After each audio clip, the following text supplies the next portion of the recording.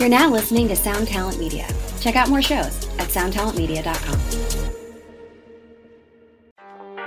Welcome to the Smoking Word.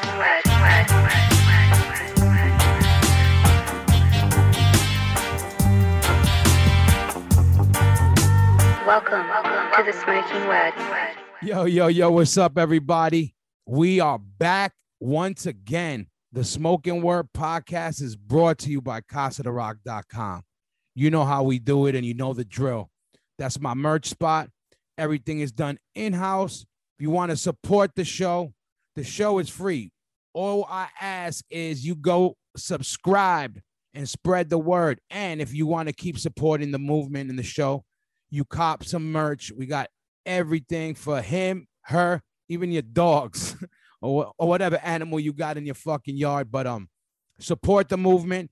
Every shirt is $21. That's how we're celebrating 2021.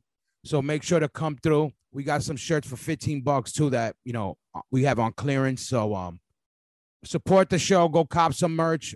We got a bunch of shit there. And also make sure you follow me. Add me on Instagram at HoyaRock357. And now we are official. The Smoking Word podcast on Instagram. So everybody, add us on Instagram right now. The Smoking Word podcast on Instagram. You could hit us up. You have any questions? You want some questions on the show? Right on the show, you want to shout us out? You want to shout somebody out? Or you just want to, I don't know, you want to talk some shit? Hit us up there. Or you could hit me up on my fucking Instagram. And also, if you want to do the email thing, you can email the show at the Smoking Word podcast at yahoo.com. So make sure to hit us up. Again, I want to thank everybody around the planet. We're starting to feel it. The movement is getting bigger. All we're doing is trying to step things up.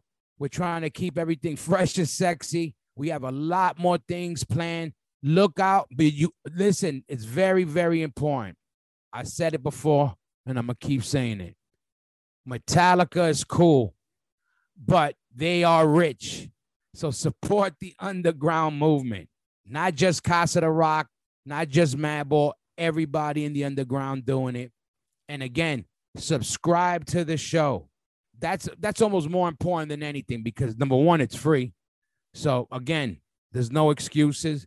And that's how we let the forces that matter, that we let them know that we out here and we making power moves out here as a movement. All right. So we got to let everybody know that hardcore lives out there. So again, CasaDeRock.com, the Smoking Word podcast, spread the word. And today I'm going to do a little reminiscing with this one. An old friend and the singer of my first band, actually the second singer of my first band, but we'll get into that. My boy, don't get him confused with the golf player Chiqui, but this is my bro, Chiqui Rodriguez. Let's set this shit off. To the Smoking Word.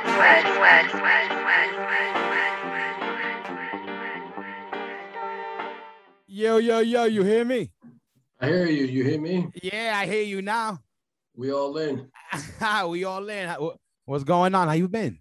Nothing, man. I'm pretty chilling. I'm over here just trying to figure out my 16-year-old son just left with his girlfriend and trying to keep the dog at bay. I guess the dog don't like it. Look at that. First of all, I was curious to see how long it was gonna take you to connect on the, you know, if you were one of these tech savvy, because I find out more and more people in our age bracket, some of us can't even fucking turn a telephone on. It's true. I'm still trying to tell my mom how to go ahead and text a picture. You know what's crazy about the other day? You know what the conversations are now? This is how I know times are fucking changing. My father's like, oh yeah, mira mi cosa en mi Facebook. I'm like, on your Facebook, dude, you're 186 years old. What are you doing with a Facebook? My mom's got a Facebook page. She's got friends. She don't even know how that happened. Yeah, I know. You think Moses, Cleopatra. Who else they got? Lola Falana. Cepelin, rest in peace. You know, he just passed away. But what's up with you? How you been? I'm good, man. Just we talk a little bit throughout this whole thing, but like, not in detail, but like, yeah, what's been going on? I hate this COVID talk bullshit, but what you've been doing work wise and whatever. You know, you're in New York, and right now the commutes from your bed to your living room or to your dining room, wherever you're working. And both my wife and I were working like 5 feet away from each other and dealing with that. And then we got our kid in his bedroom working his own magic as well, right? So oh man, that's like some Chris Benoit shit in the making. You just make the best of it and just keep on going. You know, and a lot of this or a lot of whatever it is that's going to keep you going. Yeah. So you at least get to work out of your crib. So you got your job lets you were able to work throughout this whole shit is what I'm basically saying. Absolutely. Yeah. No, I would know. We've definitely been gratuitous that we've been able to work from home, and we never stopped working. It was never a problem with stopping that, but you just try to go ahead and keep going. The only thing that didn't happen was the whole softball season, and that's when I go ahead and do some umpiring. But I wasn't able to do any of that last year. Now they're gonna throw me out in Marine Park. They're saying they having games out in Marine Park. So all right. I've been seeing, you're doing the umpire shit, So, but that's crazy. And for everybody out there who may not know, I mean, more people know nowadays. It's weird. Chiqui was the singer of my first band. He was actually the second singer, but like kind of the singer for probably the majority of the time, right? What we say? I would think. Yeah, I'm so bad. First of all, I learned how I have dyslexia a little bit. So time, numbers, and fucking all this shit. I lose mad track, a track of what's what.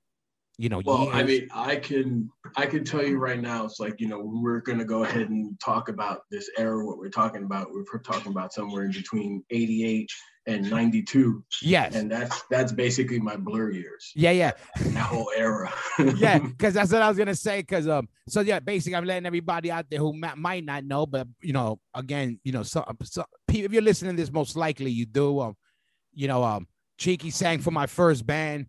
And when we were talking, and we have a lot of history also because I came up in music. Basically, we not together. You actually were in music before me in a way because you were in a band before me, but at the same time. So, well, I mean, that was the great thing about Jackson Heights, and I was thinking about that.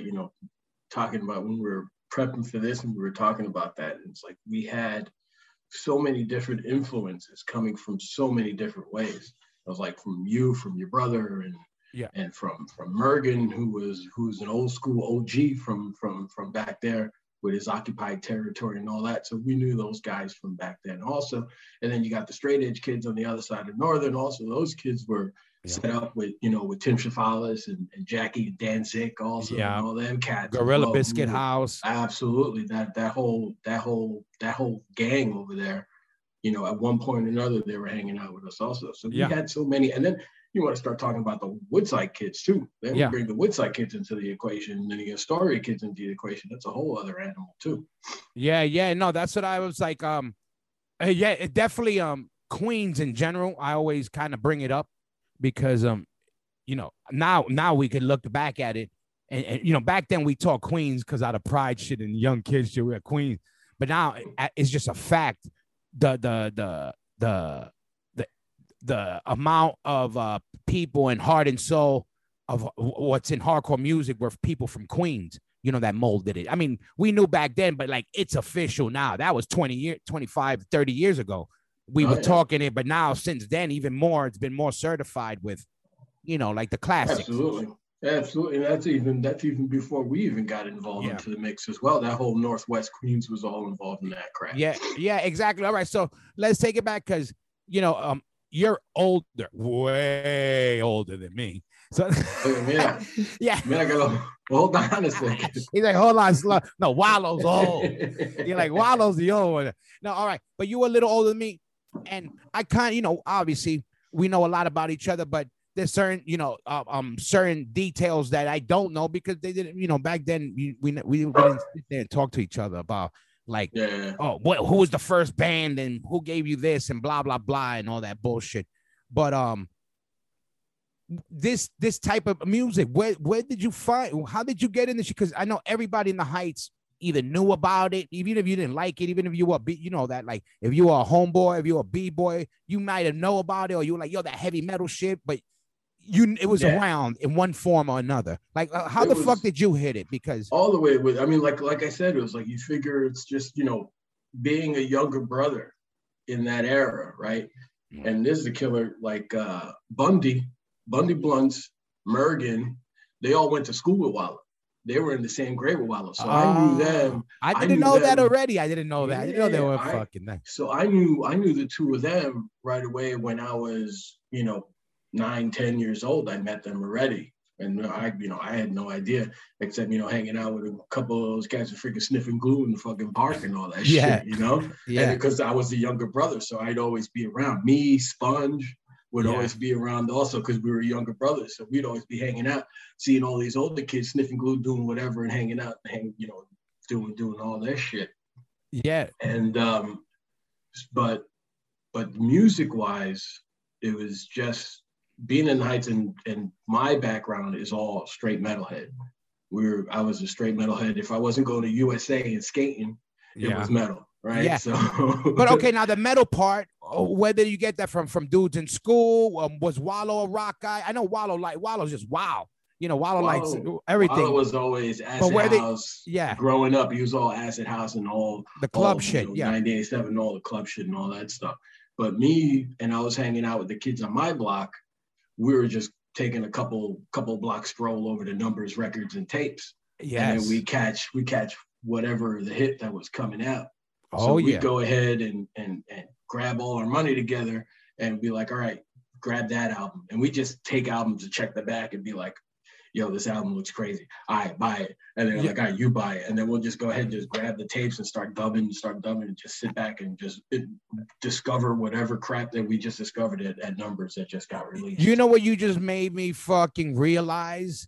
That's what we could from now on, we could say, this is what was in the water in our part of Queens, Numbers Records. Yeah, absolutely. And you had 3 locations. Yeah, but that one in the Heights, that was the one, because that was I always said this, and I talked about it in the past, how me and Beto, we waited for the Born Expire album. We split money, and we watched Homeboy bring it in the boxes, and we're like, come on, open it up, like we're waiting there with our $7 and change. But we were lucky to have that was a legit record store with legit hardcore oi. You remember they had a legit oi section. Dude, they had a great collection of everything. And that's the same place. That's the same place I first met Ezek when me and who was I with? I think it was me and Beto. We're gonna run Ezek and Woody a beat down. He may tell you a different story on his version, that he came in with a cape and he flew down and then. I'm working with that one. I can work with that one. Yeah, we were shooting machine guns and they were bouncing off of him, but that wasn't the fact. He was looking at my record spot. So, but anyway. No, like you said, everybody just went there. That was the spot. I mean, if you were in Queens, that was the spot to go to, right? Yeah. And all right, the metal shit, but how did the hardcore shit? Because that's the thing that's the special part, because it comes in through metal or some of the homeboys, or it's always weird how people discover it. You know what I mean? Like, but then that's the great thing of the neighborhood also, because it's like I grew up with Jeer. I've known Jeer since we were 6, 7 years old, right? And he went to Europe and went to Ireland or whatever and came back. And then he came back. Next thing you know, he had his Liberty spikes. And next thing he came back, he was like bald and all that. It was just like, oh, you figure you should hang out with us. And it was a couple blocks away. Mm-hmm. And I started hanging out with him. It was Eddie Cola. It was John Bowles that was there. Mergen was already hanging out. So I walk in and I see Eddie Mergen and I'm like, look at you. It's like, I know you. So it was like already I'm, set up for the comfort period already. I already know most of these people and everybody else, some of the girls that I knew already. And then everybody else it was just, it was just hanging out in the neighborhood. Yeah. And next thing you know, it was the Chromax came on and freaking. And that was, and everybody he's talking about Jeer. He's our boy, and Jeer was the first singer for DMIZE. He was there for, the first demo, I believe. And then we'll hit that later, but that's who Jer was. Yeah, Jer was, you know what the thing with Jer was, that Jer was always like an old man, even when we were kids. He still is. I know he's always been like an old man. Like, I'm a little salt and pepper right here, but he's been straight white since 25. Yeah, but I mean, but even how he was, I always felt like I was talking to an older guy. Like, you know what I mean? Like, yo, he got his shit together, but yeah, he'll get thrown out of his house or something. That kid, yeah, exactly. It was just like, you know, like he'd go back, I gotta pull some garbage, and next thing you know, he's like, yo, can I stay? Well, yeah, what you did, it was Christmas. I remember the day after Christmas. I'm like, what you guys do yesterday? Like, yeah, we got dusted and we were in the church. I was like, what it is to be a kid in the 80s. You know what I mean? That was that Chromax show. That's a whole other animal, bro. That night. But so yeah, the height, and this is again what's crazy is what makes sense is why a lot of bands came out of the Heights. There was a lot of people and a lot of music. You know, we had the Gorilla Biscuits had a house near us. The Chic House, that was Armine and Craig from Sick of It All. They had their house. And I mean, it's like Anthony coming out. It was over on 90th and 30th, right down the block from Army Joe. Yep, Jack Flanagan was more down for that. And you know what else was crazy? Marcos and Bad Trip. They had the studio in between, and Marcos ended up the Marcos would talk. I think his last name is Ciega. He ended up doing Ciega, yeah. He's like a Hollywood big video guy. Yeah, he did videos for like fucking Papa Roach and all those type of bands. You know. Which was dope, all hardcore dudes, and they were our older guys, and they owned studios in the neighborhood, and we were all kids from the neighborhood, and it's all. That's the best. That was the best part. I mean, because Bell Studios, when Marcos had that thing open, it was like we were there, left and right. It's like we had our boy live right down the block, and it's like now it's like it's like I see these names, and like things that I don't even realize. Like you were saying, Marcos. I was watching some show, some TV show. I have no idea. And I'm like executive producer Marcos Ciega, and I'm like, look at this. I know, that's like great. So, like I was like the Wu-Tang, yeah, like Sasha and all that. That's that killed me. We were doing the Hazen Street band, and we got on a major label, and there was things that we were able to do easier, like who you want to do your video? We could get Marcos Ciega and I'm like, Marcos, I'm like, this is crazy. Like, who would figure? We're like, that's like back him telling us, it's all right, you guys gotta fucking it's like, you got 5 minutes. You guys got 5 minutes. You guys gotta go. Like, it's all cool, but you guys gotta go. I don't know where you guys gotta go, but you gotta get out of here. That was, that was the best part of Bell Studios. It was just, it was still in the neighborhood, whichever way you went. But all right, so this is crazy. So, all right, so before we met, you guys already had, a couple bands in the mix, and I know OT was the first older band, but I'm not even counting them. I'm counting the bands after that, like that you guys, because when I first met you guys and we all started hanging out, you guys had like a couple of bands that were trying to start up, and like you had names and maybe you jammed once or twice, but nothing was official. Yeah, well, I mean that was basically it. That was basically it. I thought there was more to it. No, that was it. No, the great one, it was and the great thing is, like, I talked to Frank about this, and we have Frank Samara, who's we're gonna talk about we'll get into that. Giannis, we'll jump into that, but we were talking about like all these bands like Conspiracy and all these other bands, but back in the Heights there was Hold Your Own, that was probably one that had a good shot, and that what about Impact? Impact was another one. That was like hardcore oi. That was like that little hardcore oi flavor. Okay, that was the oi. Okay. So that was, and I'm gonna tell you right now, that was Sid, Stiv, Junior singing, Junior Show Force Junior. All right, yeah, I know later on there was Show Force with Mike DeJean. Army Joe on bass. That was Impact. That was Impact. That was Impact, and that was with an oi negative approach. That one. They were tight, bro. They were crazy. Yeah, because I remember when we first started hanging out, like those projects were kind of lingering around, and I want to say I might have actually been to an Impact rehearsal at Marco's spot. Definitely Bell. That was definitely Bell. because I remember that's where, one of the times people were like, oh, baby, let's start a band. But it wasn't the first time. That's not how the DMIZE shit started. It was in front of my house. I think I talked about it one time with Gier. We were just sitting in front of the house kind of thing. And again, the reason. It was you, Nagel, and Beto. Yeah. And Gier was there because I remember this. And it kind of leads into why it became a band. So, we were sitting in front of my house. We used to hang out in front of my house, drinking 40s and smoking or whatever it was. And we would listen to Crucial Chaos. It was a hardcore show, a college hardcore show from NYU.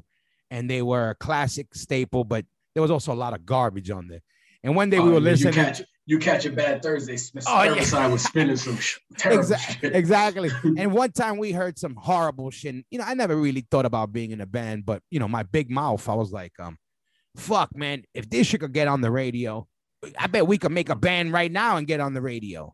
And Gier already, being from hanging out with all you guys, being more familiar with like, yeah, starting a band. We could do that, he goes, let's start a band and do it. And I was like, all right. And he was like, let's call it DMIZE, but we call it with a Z. And I'm like, what the fuck does that even mean? I didn't even know what it meant. He goes, it means the end, but we do it with a Z. And I said, all right. And that was the only reason we started. But my point being, all you guys were in bands, kind of. So I was kind of like, there was always, that was the whole thing. It was like you had Dell Studios on 91st and 31st. You had Underground and Woodside. Yeah. And if you really wanted to, you can go into the city and go rent a room at Giant. Too, right? Yeah, I remember that. That was the whole thing. It was walking distance. Our whole freaking shit was walking. We're walking. This is what we're doing. And it was easy to go ahead and go there. And, it was easy to just, this is where we're going. This is what we're doing. All right, what we're going to do today. It's like, all right, we're going to cop bag and then we're going to go ahead and play fucking all day. Yeah. That was basically it. That was just the day in the life in fucking Jackson Heights. I know, man. It was like, so like, you could make the whole day out of that. Just get in the studio. And it was like, man, you remember how, all right, before we get even to that. So you had those bands. So before DMIZE, was that the most official? Obviously the most official band because we ended up recording and stuff. But before that, was any of those other projects semi-official, or they were just kind of like what you said, just kind of the ideas and jam once or twice? It was just mostly it was just hanging out. That was the whole thing. It was the DMS infancy. We had Second Nation Rising. That was another one that was going to happen. Yeah. I know I had another one with Mod. I was playing drums with Mod, and I think we had Second Nation Rising. I think that might have been Second Nation Rising, but we had one great jam, and then that was right. I remember that. And then basically, and then Show of Force. Yeah, I did that Show of Force show because Junior moved to Texas, so I sang for them at that Super Bowl, at one of the first Super Bowls. Oh shit! Yeah, you forgot about that. I completely forgot about. I want to go look for that. Is it online? Dude, I've never seen it. Have you tried to look for it? Because no way. I don't want to see it, dude. I was so hammered on that stage. Yeah. Believe me, I know how that feels. But I would love to see. I forgot about that. Yeah. And again, Show of Force. This is the connection. Fast forward. That's Mike DeJean's band, who Mike DeJean was playing, and the singer for Show of Force used to hang out with Chiqui and all those guys. That was before I was hanging out, and that was the connection with Show of Force. And I was in DMIZE. I was in DMIZE. No, but you knew Show of Force from before. Oh, I know, absolutely. It's like, we've hung out, Hector and Beto. I think you went to school with Hector. Yeah. And exactly. And fucking, but exactly. That was later, but I know who was the original singer? Wasn't Randy? Junior, yeah. Junior. Yeah. So that's what I mean. From way back when I started hanging out with everybody, he wasn't around. No, I think he had already gone back, gone to Texas. Exactly. So I never caught that, but I knew the Show of Force thing because when we came out with our demo around that time, there was the Show of Force demo was going around. Like that was the other band, the other Queens band. I remember, and that was go figure, fucking the genre. So, but so all right, because I remember. So the funny thing is, do you remember? I remember how you got in the band. Do you remember with DMIZE? Do you remember how you ended up? The only thing I remember was that I was basically there the whole time anyway, and then whatever happened with Gier, I was just ready there because I already knew the lyrics. Right? Yeah, yeah. No, but I don't remember how I ended up officially getting in. Well, it was basically that. But I remember specifically we went to rehearse at Underground, and you would hang out anyway. Our jams were like hangouts. Everybody and their mother was hanging out. Right? And Jer, as much as he was an old man, and I love him to death, he was very irresponsible when it came to showing up on time and to showing up to that shit. And I remember he didn't show up. And you were like, I never forget this day because it kills me. Because I remember, and we were already getting mad at him, and, he was probably getting already, and his moving on to his next phase in life, which he ended up going to school, I think, after. Yeah, but I remember you were there, and you're like, fuck it, let me sing. We were like, fuck it, yo, jump on the mic. And I remember, I never forget this. You're singing, and that motherfucker walks in. I always remember that shit. I was like I remember, oh man. It was those underground doors, those big thick doors. Yeah, I was push them fucking things in. Like so Count Dracula. And Jim wasn't a big guy, so it was probably a struggle to get that door open. And then he came there to see his dreams just shattered. Yeah, no, but I remember being like, and I don't remember that. I don't remember what happened after. He was like, oh, I'm gonna wait outside or what happened, but that was the moment. I remember. I pretty much think he probably just came in and sat down. And was like, and we love you, Jay. You know that, but it was funny. But yeah, it's funny. And fast forward, even with that shit, like I lose time frame. I go on the demo where I see recorded like 1989 into 1990. So that's the only time frame I have of a lot of shit. People are telling me our last show was in 92. I thought it was in 90. It could be 92 because it was like, we were like sprinkled. We probably did in 92. We probably did 2 shows, in our handful. We probably did less than 20. We definitely did less than 20 shows in our existence. Absolutely. And one thing I do remember is this. So, all right, before we get to our last show, I remember our last show. So it might be that, but you remember our first show. So, all right, do you remember this? Hold on. You were at the first DMIZE show with Jer. Do you remember that first? I still remember that show, and to this day, I have no idea where the fuck in Brooklyn that fucking thing was, bro. But I don't know if that was a real place. I don't know if that was a real place. I don't know if that we went did it really happen? Hollywood set, and this is all of a sudden. So have you ever seen that movie? There's some flick, and it's called I forget what it is, but it's some punk rock horror movie, right? And these guys roll up into this show, and they roll up into this show in the sticks, and the whole thing. It was the same thing when we walked into that joint in Brooklyn. Yeah. Swastikas flying, Confederate flags flying. So everybody, basically what it is, I remember that whole day too perfectly because obviously my first show, but there was a lot of some funny connect the dots shit that happened. So our first show was they were called the Rogue Animals, right? Weren't they called or whatever? Iron Knights. That was the name. Who were the Rogue Animals? Oh, they were from the other spot in Brooklyn, Animal Hall. Oh no, the Rogue Animals were from the Warriors. I was just gonna say they're from the shit. Hold on. Yeah, well, listen, shout out to all my bikers out there, whatever the name of your gang was. But basically, it was at a biker bar. In a biker club in Brooklyn, like Greenpoint or something. In Greenpoint, and we walk in, and the show was thrown by Mike Bullshit, who was the singer of this band Go at the time. Yeah, and I didn't know that. Yeah, check this out. So I never met him personally, but what had happened that day, it's funny. I'll let you know because you ended up there later on that day.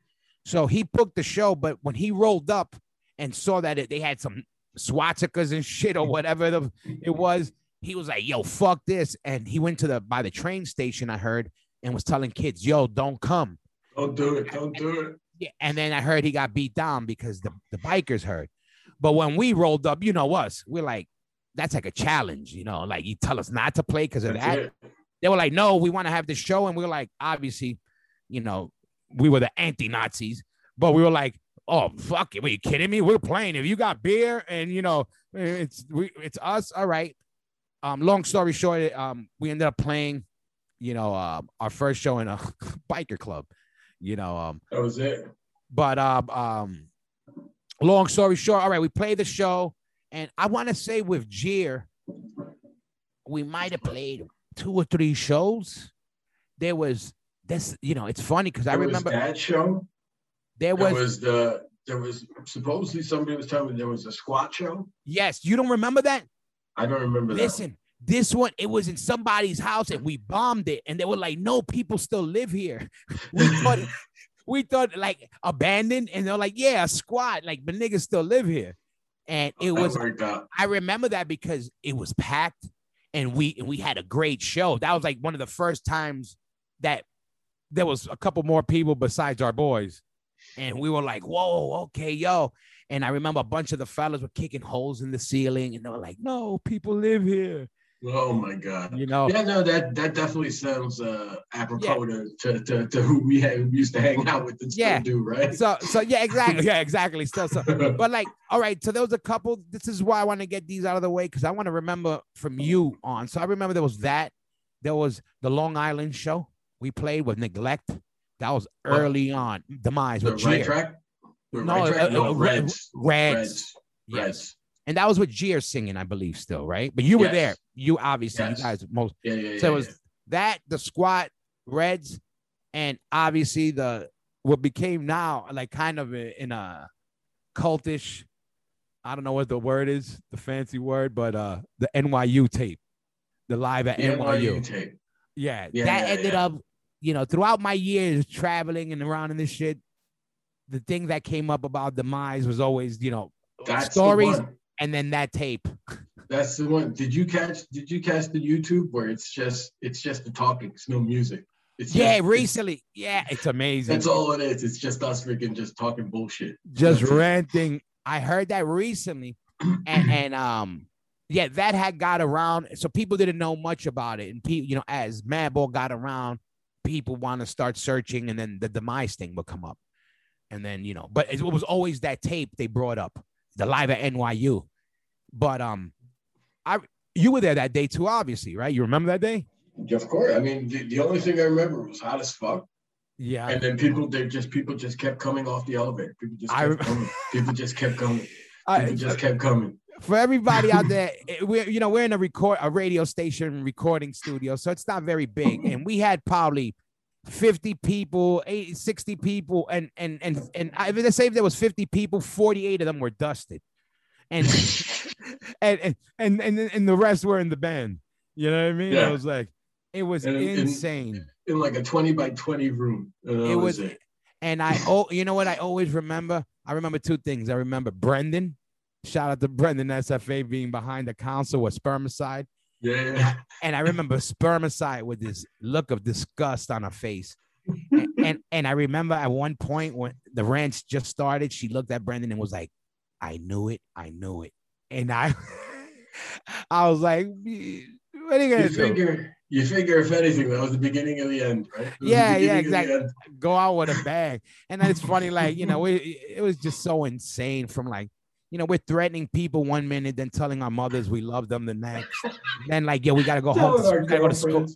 We know I'm coming home early. Don't worry about it. I hope you freaking record. I'm shouting out people that I went to school in 3rd grade. I know. Yeah, exactly. Yeah. Like, is there a mic on? I'm going to talk as much as I can. The same thing. I'm like, I got to go to school. We're in fucking school. We're borrowing the station wagon. Because it was Friday the next day. We had Friday the next day, and then we had the first show at CB's. We had our first show at CB's. Oh, okay. So, all right. So the NYU was already you, right? Yes. So, what do you remember? What was the first show with you? Do you remember? No. I remember it was ABC No Rio. That was your first show. I remember the ABC. The pit. Yes. In that fucking pit in the basement. Yeah, with the hole. It was the basement, and then there was a big hole in the basement. You had to avoid that. So I'm over here working the mic, trying to avoid people, and then trying to avoid that big pit in the fucking ground. And I remember Armand. You remember Armand? Sickabito was there. Yeah, Lou was there as well. Yeah. Oh, Lou too. I remember Armand. I think it was Lou. I think Lou was there, and we were just like. I remember, I just remember being like, fuck, this is going to be whack. We got this big hole in the floor. We were like, yo, we're from Sickabito here. We got a fucking big fucking concrete. We're going to try to come off. I'm a fucking busted ankle. Yeah, we're going to try to come off, and we're in the. And another miracle was that ABC No Rio actually booked us, because that world, you remember, wasn't crazy about our world. That might have been ABC No Real, one of their first shows too. I gotta believe.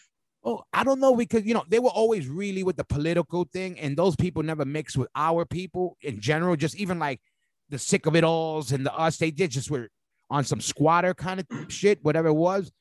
And it was actually when I tell some people that we played it, they're like, really? They booked you guys? Because they ended up becoming really like known for being that real political kind of club. So you know what I mean? They would have stayed away from us, I guess, right? Yeah. We got grandfathered in. Yeah. I'm wondering how, and even though I give them at least props on that, like, hey, they went for it, because a lot of places wouldn't book us. Yeah, so I figure at that point that might have been a Nagel book show. Maybe. He might have done that. Also, that was Dynamo back then. Yeah, he was. And I got to give Richie a lot of props. Richie Nagel was that's our boy, and he was our drummer. Richie was the guy who put us on to everything that was new music-wise. You remember him with the music? He always had the newest Oi, the newest hardcore band, the newest demo. Yeah. Always. That was still to that recent past. He'd always turn me on to some fucking new shit as well. Always. But always get that route. Yeah, I got that from him. Most of the metal I'm into now is because of him, right? He always used to be like, check this out. No, check this out. He would roll up and just, he bust out from Oi to metal to threat, everything. And I would always be. He did not like anything. Yeah. You'd always give it a listen. You'd always give anything a listen. Yeah. and his pop was the hardest. Richie was Puerto Rican and Irish. His father was the most Irish fucking dude, but the most hood Irish motherfucker. He was hard. And I remember he was like, yeah, Eric B. and Rakim. Yeah, I like that. Yep. I was like, yo. I remember him. He was hard. I was senior for you. Yeah, and so that I never knew that the ABC No Rio was my first show. That was my first show with DMIZE. Yeah, for sure. Wow. And do you remember how many shows you did in general? So what was after that? Because it was like a handful of shows. We played CBs. The Unisound shows. The Unisound, we played them two, 3 times, right? Yeah. I mean, that was our spot, right? That was our spot. We were big in Unisound. That was our Vegas right there. Yo, we were big in Unisound, yo. Yeah, I gotta say, the only place that would book us was like 3 hours away, and we were there. But it made sense. It was synergy. It's like they had the half pipe in the freaking back of the place. It's the same place your backyard had the half pipe back in the backyard. It was like we were just right at home. Then we had the van with a machine gun in the front, and I had the machine gun in my house. Yeah. No, but this is fun. You want to hear a crazy story about back That was the one where we start freaking passing out Valentine 40s on 276 or whatever. Doing 100 out there. Doing 100 pass at 40 ounces like morons from car to car. Like it was right. So, I don't know if I told this story on this before, but another quinky thing from back then. So back then, you remember there used to be a crew from Baltimore. They used to always roll up to see us. It was a whole Baltimore crew, and there was one big dude, a bunch of dudes. They were the squad that would always roll up, and that was the other band. And I remember one of the last times we played there, homeboy goes, writes it down, his name, Throne of Corruption was the band. Yo, Tim, Throne of Corruption, yo, stay in touch. Again, kiddies out there, this was before cell phones and Instagram. And all right, so had to actually make an effort to keep exactly. So whatever, we had the number and whatever. What was it, that Gut Instinct? Yeah, back then. Delaware band. Delaware, but that was the shit. They were the shit. And but then fast forward past that, now we're Madball, right? Now it's Madball days, and they tell me, they go, yo, we're in Roadrunner. They're like, yo, we got a booking agent now. They're like, yeah, it's a guy. He says he knows you. You meet people when you're in the band long enough, and they know you. You might have met. It's different than knowing you. And I'm like, Tim, I don't know. So they go, basically, this guy says he knows you, and he's your new booking agent. So I write a letter, email him. Hey, how you doing, bro? I'm Hoya from Madball. Good to meet you. I'm being all proper, trying to make sure my punctuation. And then he's like, yo, motherfucker. I get back like some shit like that. And he's like, yo, it's Tim. And I'm like, Throne of Corruption. Long story. It was Tim, Throne of Corruption. He's been my booking agent. Great. That's my boy. And he's been to this day. Shout out to Tim out there. And he's actually one of the guys running the company that puts out the podcast. So it's beautiful. You see how the whole shit works? It just fucking comes full circle. It just keeps on coming full circle. You think that circle's closed and it just opens up again. You keep on doing it. It's so crazy how that happened. And he was like, yo, it's Tim. And then again, you know, staying around long enough, we got to see people get in there. And then all right, so that was we did ABC No Real. All right, now when we did ABC No Real, was Nagel on drums, or did we get Johnny? Nagel was still on drums. Okay. Nagel was still on drums, and then we did CDs. Who was the band? Who was the band then? Because we had a lot of little changes with guitarists during those eras, remember? With the Steve Pettits and the... No, we were still a 4-piece. Okay. We were still a 4-piece. And then we started the carousel of guitarists. We were running guitarists like the Mets go through third baseman. And we were just trying everybody. I was like, that's the whole thing. You go ahead and start picking and choosing names. You had Conan. You had Tim. You had Tim. You had Rhubarb. Sid. Rhubarb. I forgot Sid too. I forgot. You making me. I forgot. If anybody had a pick and 6 strings, you were trying out. And then we had Laszlo. Laszlo, exactly. And then Steve Pettit, who Steve Pettit went around again later on to, I think Everybody Gets Hurt. I think Steve Pettit, who he played with. Yeah. But I forgot about some of those that they played they attempted to be part of it at one point. That was it. It was attempted. It was attempted to be part of it. Because, you know, back then, you know, we were like on that metal shit. We were like, yo, you need 2 guitars. That was it. It was Exhorter and Obituary. That's what we were listening to every day. Yeah. Hell yeah. Right there, we're gonna set a jab just like this, bro. Yeah, exactly. Like and that's what I'm glad and fast. And I ended up being cool and, you know, being real cool and friends with the Obituary dudes. And it's funny because I tell these guys, I'm like, I got no shame in my game. I'm like, yo, I got mad love. Yo, I love that shit. We grew up. I'm not no fanboy. You know, we were never fans of nobody specific. We all loved it all, kind of. So I'd be like, yo, you guys are the shit. We used to all roll up, blah, blah, blah. And, you know, those dudes are great dudes, the Obituary. I mean, that was it. And it's like, you figure in that span of 4 or 5 years, right? We were absolutely spinning maybe 10 to 15 records over and over and over and over again. I know. It could be freaking like it was the Killing Time. Yeah. It was Exhorter, the Law. It was even Corrosion Conformity Blind. Also. That was the shit. That was Richie. I remember Richie first bringing that, like, yo, and we were like, yo, they on some Southern shit, and I was like, yo, this is dope. Yeah, all that, and you're right, and also, I remember Into Another. That's when we were going. Yeah. It's like if it wasn't an Into Another show at Continental, it was Skadanks at Wetlands. Yeah, Skadanks. The Skadanks. Yeah, right.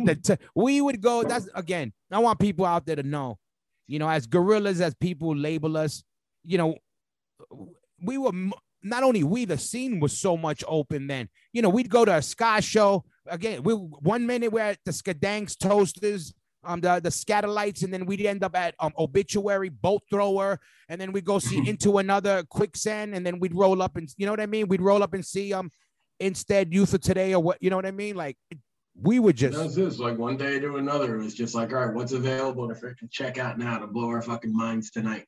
Yeah, crazy and fucking, and then, all right, do you remember, all right, so your first time in a record, all right, Don Furies. All right, so we did our demos, 2-track lives originally, like a lot of bands did back then at Don Furies, which I'm glad we did because we basically were like in the Hitsville, USA. That's our Motown. We got to do it. You know what I mean? Like more than once. That's our hit. You can't take that. You can't take that away. That's what it is. Yeah, that's exactly what it is. And we got to not only record and had Don Fury being there, opening the door for us. You know, we had the whole experience more than once. I'm glad we did that. Were those sessions the first time you recorded in something semi-real? Yeah. Those were like for sure. For sure. I mean, if it wasn't just a tape deck in a basement somewhere, no, absolutely, yeah, no, for sure. Yeah, that was the one thing where I remember, and Jir was still singing, so this was the first demo, and of course I was there. It was me and MC Pause that were there, and we did the backing vocals. Yeah, and I remember the whole thing was that actually might have been the second demo where it was From Reality, and we wanted the reverse symbol. It was And it's just like, just play the cymbal like that. And I was like, that's freaking as simple as it is. That's it. I thought it was like some crazy effect, and it was just like, oh, just go ahead and just freaking double up the cymbal there, and just fade it in. And I was like, man, this guy's amazing. This guy's a freaking wizard. He's a wizard. he's a magic. Yeah, and then you find out later, you're like, yeah, you know, I know. Yeah, I remember that specific. We needed that reverse effect. We needed it. You know, but oh man. Yeah, and that was, you know, my first recording. You know, I ask these questions now because now I recorded so much, and that's like a big part of what I do, you know, in general, that I look at those days and I'm like, I remember, wow, my first time recording, damn, the shit that used to fuck me up, or the shit that I never paid attention to, what I pay attention to now. And those were my first sessions too, and you know, and what I'm glad we got to do were, everybody out there, we were doing them 2-track live. So basically there was no overdubbing. We were just playing the songs live, but they were getting recorded. Some things were mic'd. The drums were mic'd and the guitar amps. You got the drums and the bass, the line in, and then that's all you're getting, drums and bass. That's it. Yeah, exactly. And thank you. Good night. And fuck it. And but yeah, that was crazy. And then we did how many, because we ended up being the 2-track lives later. We ended up doing the one demo with Jeer, right? Yeah. Then we went back to Don Fury and did the other 3 songs. Okay. We did From Reality. Trapped, and what was the other one? Shorted. Okay. Short End of the Stick. Okay, now when we recorded that was with Richie still? That was with Richie still. Okay, so that was still like 2-track live. That was still 2-track. That was still Richie, and that was at Don Fury also. Yeah, Don Fury, and I kind of remember because we had worked on more songs. Those other songs were a little bit more built better. Yeah. And then and then I mean, and that I guess at that point, if we're looking, you know, the chronological math, I'm figuring that's 91, right? Somewhere in there. So yeah, because the demo says recorded end of 89, 90, the first one with Jeer. But that's just what you put on. That's just what you put on what you released, dude, right? No. That was what was on the demo. When you see the demo, that's printed on the demo. Yeah, that was typed. So it said recorded. You know, so it was like the winter or whatever. Oh, so then that makes sense because that means we reissued a demo again with those 3 extra tracks there. Yes, so that's why we did it in 2 different dates. That makes sense. And then, all right, we had redone that 2-track live, and then our first real recording of anything else after that was, all right, we ended up, do you remember, we ended up getting, I want to bring this up was, Richie, when what happened with first of all, we love Richie. Richie's our bro, but did we throw him out or did he leave or what happened? I don't remember that. Do you remember? I think we mutually parted ways. This is probably the best way to go ahead. Is that what you call it? Okay. I'm going to say is that what happened? Parted ways. I think that's what it was. All right, because do you remember? We had the opportunity. Yeah. That's what to push him off a cliff and punted him. You saying? That's you saying. we played him off the cliff. Richie, I love you, Rich. No, we love you, Tortuga. But all right, now. No, actually, to set aside everything, because I got some bad news today with Richie's mom, Richie's stepmom, Madeline. Oh, wow. She's got she went to surgery and right now she's on life support. She got COVID. She's down in Florida. I don't know what's gonna happen there and all that. But Richie, mad love to Richie out there in the fam, Rich and all that, man. Yeah, crazy, man. Yeah, crazy times. And so when after this is why I'm glad I got you too, because there's a lot of these. I remember a lot of shit, but there's a lot of this story that I forgot. The funny thing about it, this is before you even smoke weed, so I don't even know why you even forget. Thank you. I want everybody to know that shit doesn't affect, nothing of that. It may just affect your hunger. But all right, all right. So when that happened, so then from at that point, I remember we were on the trail. We were on the trail for a drummer, and we had a couple of ideas. But we got word from Saab Yep, I was gonna say. You remember? Yep. Rest in peace, Saab. He's the one that gave us the information for Johnny Cray. Yeah. And that's Johnny Rosado, who's Johnny from the Craze. And exactly. He was a 60-year-old wonder kid at that point. It was just a little fucking maestro.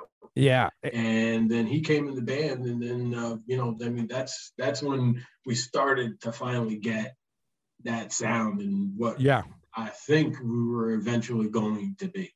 Yeah, definitely. Again, Saab, rest in peace. Not only was a good friend of ours and all that, but also Saab was a big connection in some other bands. He was a middle guy. Like that same thing what he did with us was pointing people to bands. Like, yo, you should come check this band out. He connected the dots with some other bands. I forgot who. Somebody had on the podcast. It was because of Saab.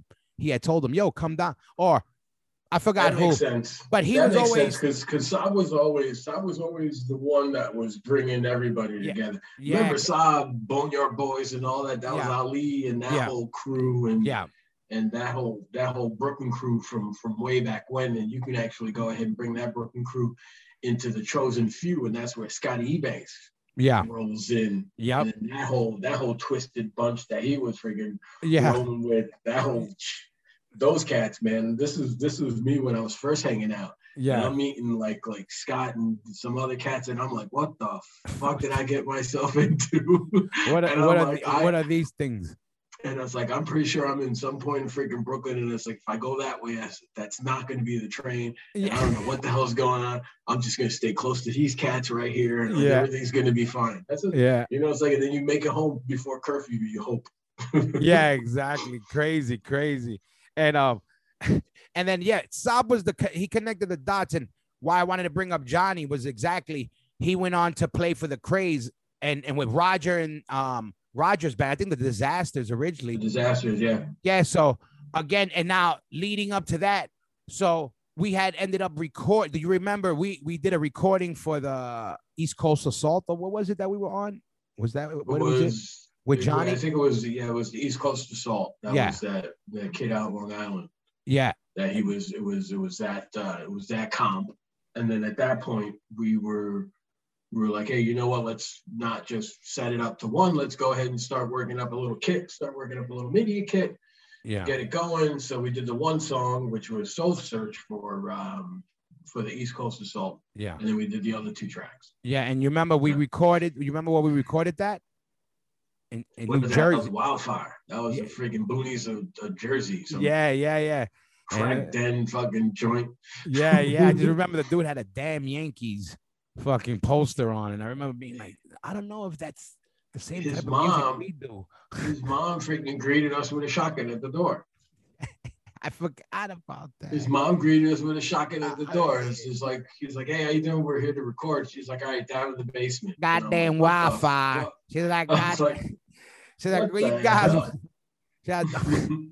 What you guys here to do?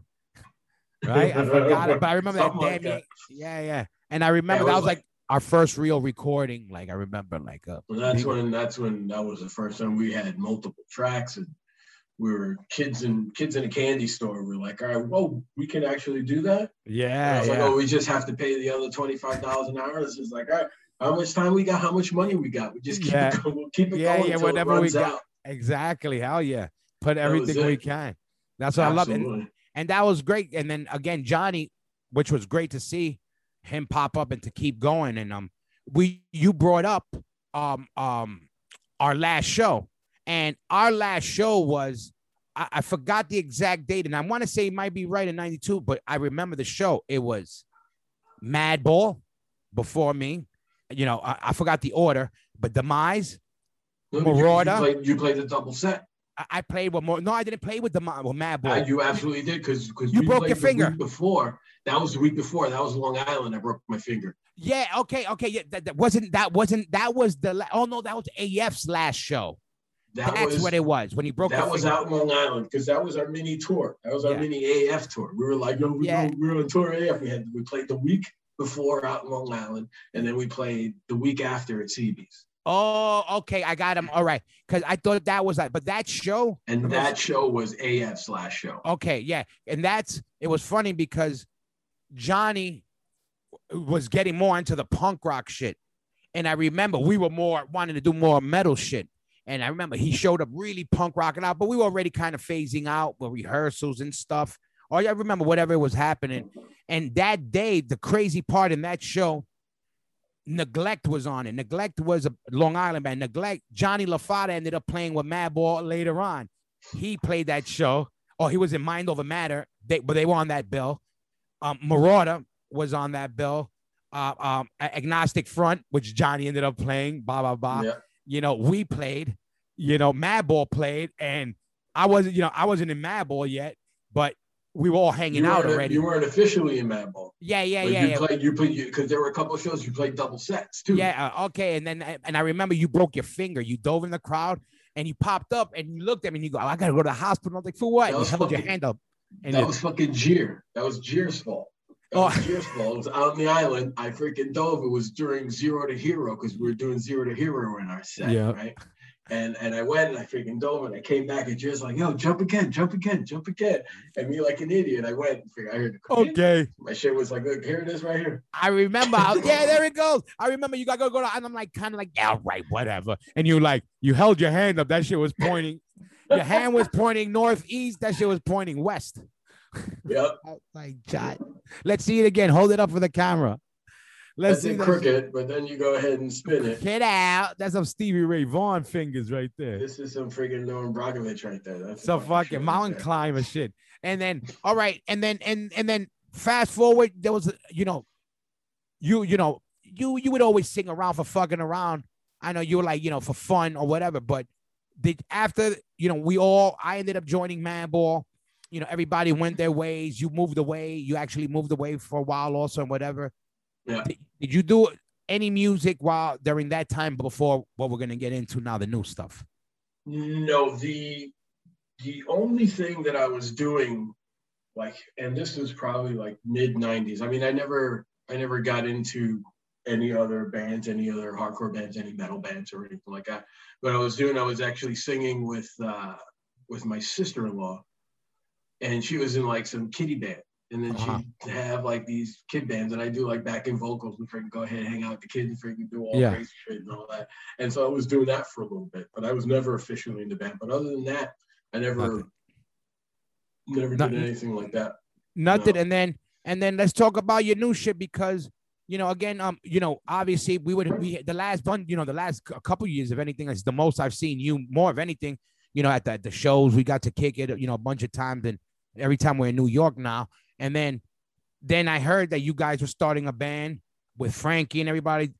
Tell everybody the new band, and then we're gonna get into the band because I was trying to figure out the name, and even Frankie had brought it up to me since you guys been working on the band. I'm still trying to figure out the name. But it's a Giannis. Yeah, Giannis. Yes. So first of all, let's start there. Who came up with it, and what the fuck does that mean? Well, I'll tell you, this is Frank's Animal, and I actually think it was actually outside one of your shows. It was actually outside the Bazaar, and Frank and I were talking, Frank and Harry, because they still jam. Of course, they've always been close, even when Frank was living in your basement. Yeah. Harry was always there, and they were like, yeah, we're just trying to go ahead and figure out, if we go ahead and set something up, you want to go ahead and sing? He was like, yeah, go ahead, set something up. Yeah, sure, no problem. I'll sing for you guys. And let's just for, if anything, just for something to do or whatever, right? Yeah. So fast forward, we've got good 10 tracks right now. We're just rolling there. But what Giannis means, you need to go ahead and ask Frank that. Oh, Frank, he said it's like an essence. You know how he is, dude. He said it's like an essence. And I was like, all right, but you could have just could have been made another name, like Jump Back or something like that. Nice hardcore name. I thought it was that. I thought it was this Greek comedian, Giannis Pappas. Ain't that like a Ananis Pappas? Oh, Ananis Morissette. Maybe that. Ananis Morissette. I don't know. No, but that's no, but whatever. I'm curious what it meant because I was trying to figure it out. And all right, describe the band because one, I know obviously I know what you guys are into, but also I know it ain't just a regular 101 hardcore band, and I know I got some other shit, and I also know, obviously that we listen to different shit since we were kids, and Frankie always listened to, he was always on this Rush shit and always on some other weirdo shit. Yeah, always, yeah, absolutely. I mean, and that's the whole thing. It's like, it's like we kick it back and we're trying to freaking go ahead and describe exactly what it is. And I mean, it's definitely hardcore to the bone. I mean, it's definitely got some progressive little spins to it. It's definitely got some metal spins to it. We have a lot of fun with it. We get to have a lot of fun with it, which is great. So we're not worried to get spun into a genre, if you will. Not even a genre, or just like do a whatever sub level of a hardcore, right? Yeah. So we're just calling it old dadcore. Old dad. But okay, but let's just say this. All right, you know enough of what's going on. All right, if you had to take what are 2-3 influences that would describe the band, because you have to describe it to people who never heard it right now. If you had to take two, if I'm gonna say like his metal, like his Overkill feel to it, right? There's not really a metal sense to it. There's not really a hardcore sense to it. It's just a bunch of guys just getting together, just playing some music. We're fucking grooving to it. We're grooving to it. It's jumpy. It's really good stuff. It's hardcore to the bone. Yeah. But then at the same time, there's little different spins of different influences of metal. Yeah. Of progressive metal. Okay, that's what I was gonna say, because Frankie was always loved progressive classic rock as well. Yeah. It's classic rock as well. So I mean, that's some other things. Yeah. We've got we got a track that's got a little Eagles influence as well. So it's just over the years of all the crap that have been pushed through our ears, right? Yeah. So you can hear it. You can hear all those influences. And you got 10 songs?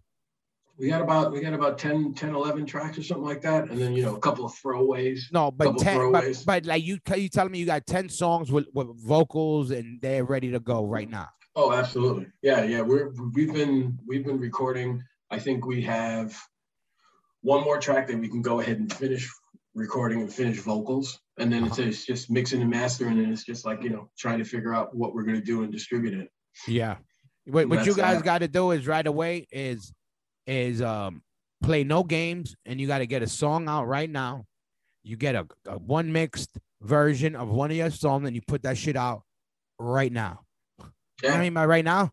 Like as soon as you get off, you call up whoever and you say, let's get a fucking track up right now and play no games, and you don't wait. We should have that right there. We got a couple of tracks. I mean, we don't have full tracks, but we got snippets of tracks up on our. No. Like you need one up there. You just need to get, because this day and age, and this is something for everybody out there, the game's changed.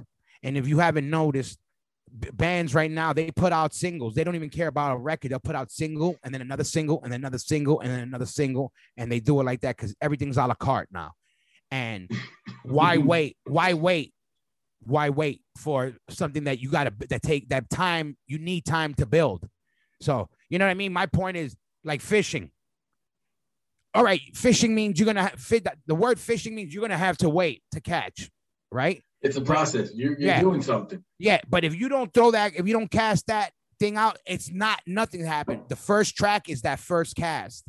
And I tell people that if you got you're that far along where I wouldn't even be waiting. I'd get one track, get a banger, get it mixed, get whatever, put it online. There's mad kids online. Anybody who hears this, you could even hit them up. You throw together some bullshit lyric video, throw something to put online so people could pass it on YouTube and online and pass it around. That's how, you remember what we used to do back in the day? I tell everybody, we would walk up and down the lines and remember $5, 5 songs, 5 demos. Now what you got to do is what we do, go on Instagram, you know the deal, you promote it like that, but especially you got that, I would get a song as quick as possible, put it out there and have it just, have people rock it, let people feel it. And then you know what? 2 things are going to happen. They're going to say, oh, I don't like it, or I like it. When's the next shit coming out? You want 50-50. That's just better than Vegas. I tell people that, like with new bands, I said, don't wait. I said, wait till you got, your blade is sharp, of course. But I'm saying, it's like, as well as I do. Oh, wait till you're ready to have a child. You're never ready to have a child. You know what I mean? You're never that prepared. You gotta, sure, you're some are further along and better off than others, but you're not prepared. You gotta work with it. But you know what you do if you're in a relationship? That's the whole first stop. thing. It's like once you're there, that's when you gotta go ahead and work it out. Yeah. And once then so you gotta rip. Yeah. So you got 10 tracks and you're waiting to put that out. And then but like, what are you looking at now? Like is there a time zone? You trying to finish things up? Do you want to shop shit or like? No, we're gonna shop shit. I mean, we're where we're at right now, and it's all where the mixing and the mastering is right now. I mean, that's where we're at. It's like we're done. It's like we're over here talking about covers and shit like that. Yeah. We're here about doing covers and nonsense, right? But I mean, it's like we got a room where we go ahead and hang out every couple of days, right? So I mean, the great thing about it is that we got a room where we can go and hang out a couple of days, right? Yeah. Hell yeah. So I mean, we take advantage of that. And, we go and hang out, and then we go ahead and push some music and push more bullshit than music, but we have a great time doing it. So yeah, and yeah, no, and that's good. And again, all right. So let's just say shows we're ready to play now. Are you guys ready to play shows now? I'm ready to play shows. These cats ready to play a show? I don't know. I don't know about that. Well, but sonically, how is it in the room? I mean, sonically, absolutely not. I mean, it's like if we get to the point where I mean, if we had something scheduled in 2 weeks, of course we'd get a little more professional and we go ahead and do it. But I mean, that's the whole advantage and disadvantage of having our own room where we have our own keys. We just go there, we get Cherry Valley and get a sandwich and just bullshit for the rest of the night. Yeah. Yeah, nah. That's the shit. So, but that's good. So but I'm saying, like, because I'm the way things are sounding, things are starting to open up a little bit more. And does that be, I'm hoping the B&B happens, there's always shows like that happen. Oh, of course. Of course. I mean, when everything starts opening up, when that time comes and, I mean, we're going to be ready for it. Of course, we're going to be ready for it when and if, I mean, of course, when it's going to happen, to that point of where we are now. And are we really going to go ahead and see, like, to the point where you're going to go ahead and get a mosh pit, what's going to happen? Are they going to go ahead and saran wrap everybody? That's not possible, right? It's like, that's how you start figuring out how they're going to go ahead and make it to the point where you guys can make money, right? Where everybody can make money for that matter. I mean, and that's the one variant where, it's still not out there. Of course, if we were just sitting in an arena and everybody sits in their one seat, it's not a problem. But that general admission situation, that's going to be me, not even on some political shit. I'm ready to fucking get it on right now. Of course. Like to me, I'm like, I feel like I'm being left out to die this way. I'm like, I want to hunt the lion. Like, not because I want to hunt the lion, it's because I said if I don't hunt the lion, I starve. No, I got a 50-50, you know what I mean? We got 50-50 chance killing that lion or get eaten. And it's at that point where it's like, but I also, and just, I see how important, it's always, we all know, and we all hear it's so corny, but it's so fucking real. You know how people, music means so much to me. It really does. And I understand how it means. It absolutely does. It's important. So important. Even for that matter, even like, a bunch of little side shit that I was doing, like doing stuff with my sister-in-law, doing like the Louis Prima stuff and just hanging out and crooning and doing all that shit too. And then that's just, for me, it's for the fun of it, right? But, my sister-in-law was producing all that, like all these cats that were in the band, they were getting paid. They were getting paid to practice. Right. Yeah. So this was, mostly out of my sister-in-law's, pockets. Yeah. And she's, keeping this going. And I'm like, don't even talk about paying me. It's like, we're talking about family, and I'm having a great time doing it. That's all I care about. Yeah. Right? Yeah. The whole way throughout. So even now, everything that I do, and it's like, even, talking about a show, I mean, it's from here on out, it's just going to be benefit shows. It's got to be benefit shows, Yeah. So, I mean, that was the whole thing. It was great. Like Beto's kid, reaching out their they put out their shirts, and all the profits were going to No Echo, right? That's cool. That's dope, man. Yeah. That's dope that's, stuff like that is happening. Yeah. But I mean, even the venues are going to need benefits for themselves. Yeah. It's crazy times. It's nuts. It's insane. No, and of course, what it is, it's the arts that's getting hit. Yeah. They're always going to get that financial hit because, everybody else is always going to want that money to go somewhere else. Yeah. What? For that pansy that paints or that guy that plays violin? Yeah, that shit's fucking important. Man. Yeah, it is. It is important. I tell people all the time, my music teacher in sixth grade, Beto was there. Remember Ms. Lazarus? She goes, because I can't read music, and to this day I can't read music. And she told me, you'll never do nothing with music in your life. And she said it on some evil shit. And Miss Lazarus, fuck that bitch. She's been worm food anyway. But I remember she fucking told me that because I couldn't read. I didn't play a fucking recorder and I couldn't read music. Well, guess what, bitch? I'm working on my 10th album and I supported my family for the last 26 years on fucking 2 strings and not knowing how to read one fucking note. Thank you. Good night. Fuck it. And no disrespect to the dead, but fuck you, bitch. No, you see, problem number one was fucking going to Newtown and thinking going to a school with no windows was going to be okay. Well, yeah, that didn't help. That definitely was not a plus in my upbringing. The use of a Mac-10 machine gun in my bag and no windows wasn't a. I saw that shit firsthand with my brother when he came home after his freshman year. I was a little fucking 6th grader. I was like, I ain't not going to that school. Yeah, believe me, it was. It was dope in the summer because it was air conditioning, but you didn't know if it was day and night. You'd come out of there and it was a fucking free for all. I just figured I was like, if I'm going to go to school, I'm just not going to go. If that's the case, if there's going to be no windows, I'm just not going to go. And I remember cutting out. It's funny. I remember cutting out of school, and then we'd cut out and we'd go to your apartment sometimes, your house. Sometimes like whoever didn't answer the phone. And it was always me, you, Saki. It was like a couple of niggas always, let's go get high in this guy's house. Kill it before mom gets here. And it'd be Saki, you, me, yeah, a couple Jer. It was the same couple of dudes always. We'd call up, and then if I call up Saki's house, and if Saki's my man sitting, it's just like, all right, call my house. And then we call my house, and then be like, all right, nobody's answering. It's like, all right, we're going to my house. Okay, yeah. We make our pancakes, and I was like, all right, what are we gonna do with the rest of the day? I know, right? Oh my God. But fuck it. And so anybody right now, if they want to know anything about the band, because one thing I noticed now more than ever, people are looking for new music, because now it's so easy. But even during this pandemic shit, people are like, they're searching. I could see it, and I know it from a lot of people talking. Where could people find? Do you guys got an Instagram? We got Facebook? An Instagram. We got an Instagram. It's a Giannis _NYC.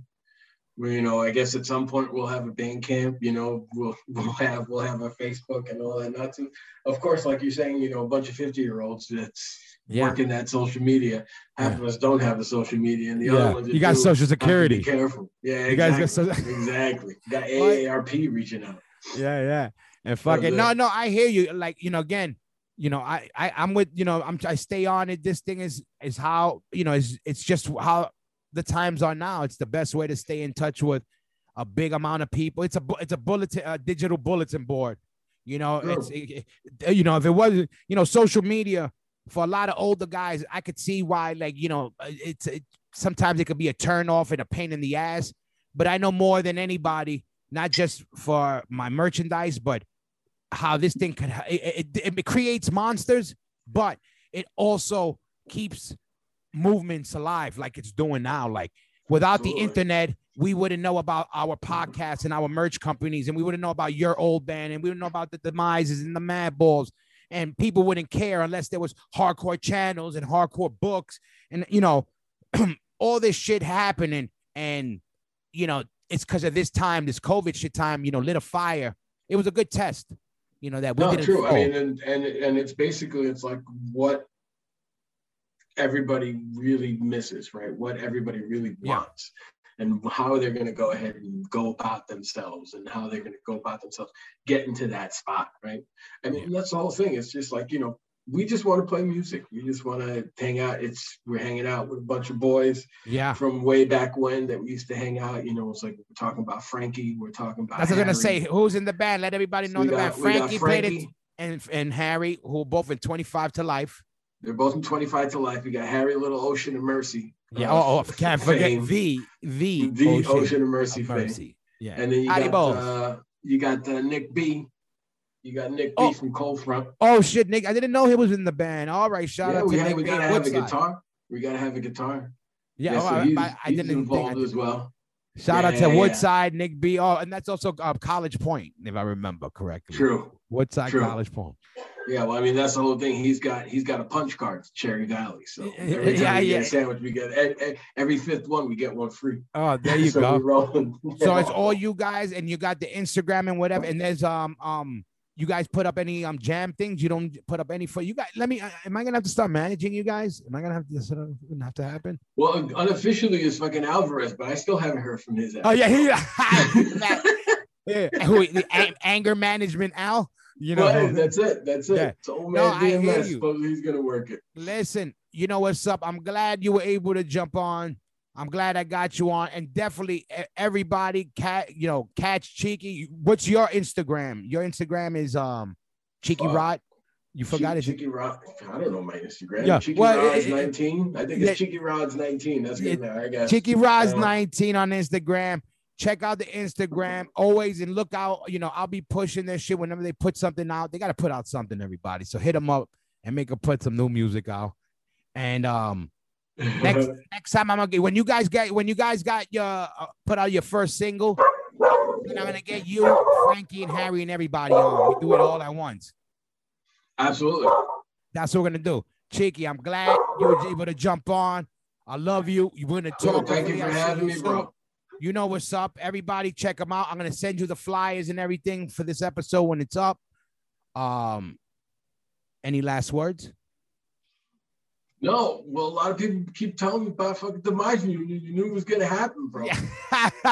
Well, I'm just saying. I'm just saying. But if we're gonna do it, it's got to be everybody.